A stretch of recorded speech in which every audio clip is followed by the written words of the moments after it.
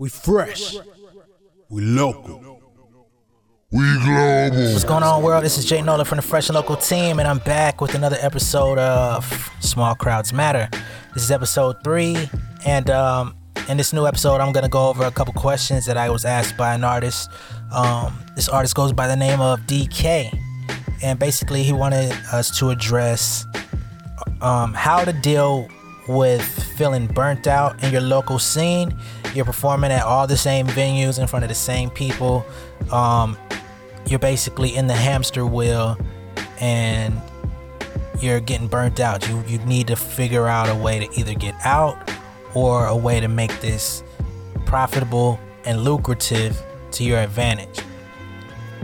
So let's go ahead and get right into it. And you can follow DK at Shmokage DK, and that's spelled SHMOKAGE DK on all social media. He's a dope artist based out of Athens, Georgia. Get in tune with him. Awesome performer, talent. So yeah, the first thing I would say is consider cutting back on the shows that you do within your local market. Now, some people would say, why would you do that? That's crazy. But sometimes you need to pull back and reevaluate your situation, come up with a new strategy. So let's say you're one of those artists that is heavily involved in the scene. You're performing at least once or twice a week, probably at the same venues, or a cycle of 2 to 3, maybe even 4 venues in your local area that people go to. And, you know, you're building your thing up, but it's becoming to be a little bit too much, and it's not benefiting you in the way that you see fit. So now's the time to start evaluating your ticket sales.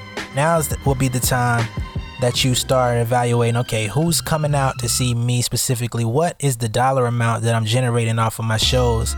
So that also means that you have to start looking at those ticket prices, looking at the tickets sold, start looking at who's drinking when they come to see you, and you start documenting that and putting it on paper or in writing that this is what you bring to the table, so that when these promoters in your local area start hitting you up, you now have hard facts, data that says, no, you're gonna have to pay me. It's not personal. You shouldn't look at me any differently. You know what I do, you know what I bring to the table. This is why you want me to come out. So I need to be paid, and this is why I need to be paid. I'm not asking you for money because I'm hungry. I'm asking because this is what I produce for your event, right? So that would be my first bit of advice. From there, you say, okay, I'm gonna play once or twice a month. So that also gives the people that come out and see you a break, because at some point people are gonna not show up for all the shows you have. The same people are not gonna come, you know, all the time, right? So if you have 1 or 2 events out the month, now you can say, you can build around this one event and be like, you need all your people to show up.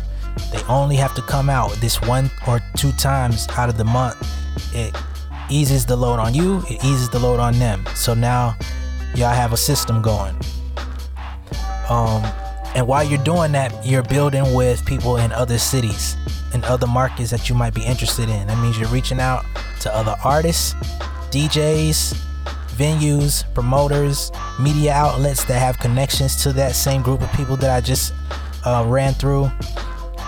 And this also will give you a chance to go out and test your music in other places where they don't know you. This is where you actually get to see how good you really are as an artist, as a performer, and engaging with the crowd that's not sure of what to anticipate for you. This also comes back to what I talked about in other episodes of this Small Crowds Matter podcast, of reflecting on your data, knowing where your support is coming from. So now you can look and see where people are listening to your music the most, and you can get tapped in those areas.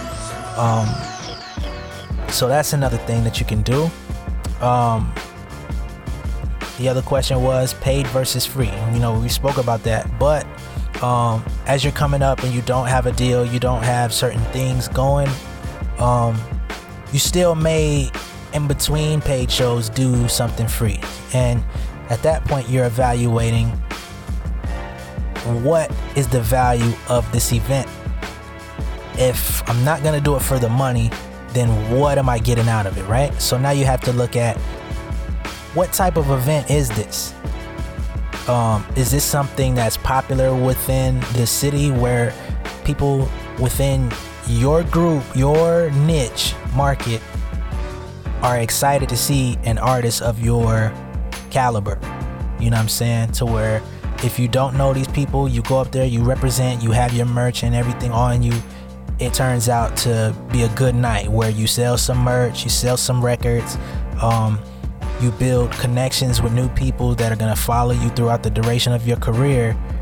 That is worth more than an upfront payment. Our industry people that actually want to meet the next crop of artists going to be in attendance. You know, not just the A&R of another A&R or a producer that really don't care about nothing going on. He probably just got slid a couple dollars to show face. You know, that's not what you're looking for. You're looking for the real meat and potatoes, and you never really know. But when you do your research about what's going on and you ask real questions to the person that's confronting you about this opportunity, I think you'll be able to kind of evaluate what's what. So the give and take, the pros and cons. Okay, I'm not going to perform for any money tonight, but I'm going to make it back in other areas, right?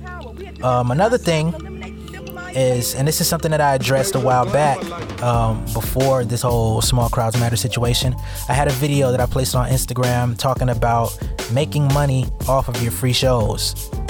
So every show that you do, whether you're on BMI, ASCAP, CSAT, any of those performing rights organizations, you can now register all your performances, just like you would register your album or your music.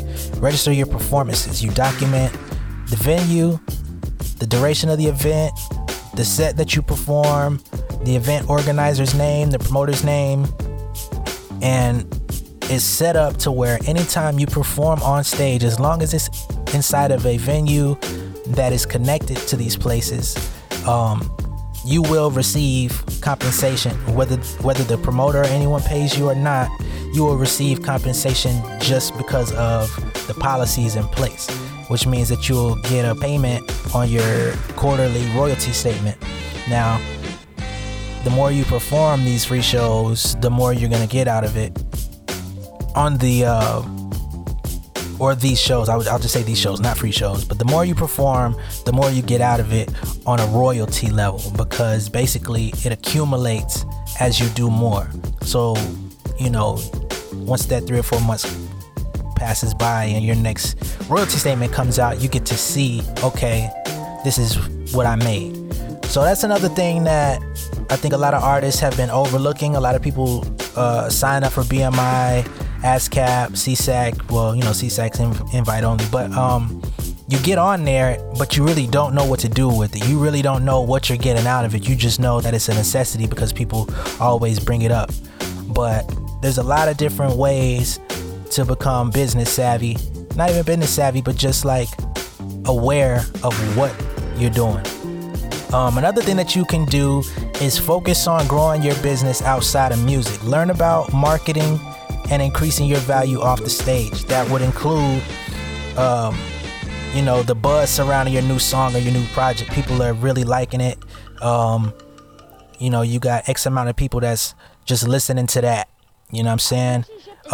A new placement, whether you're working in licensing or if you're writing songs for other artists or if you're producing or anything like that, new placements always create more value. And just learning how to create high quality content in tandem with your live show history is going to benefit you long term. So I hope you guys get something out of this. It's Jay Nolan signing out from the Fresh and Local team. Much love and respect. Peace.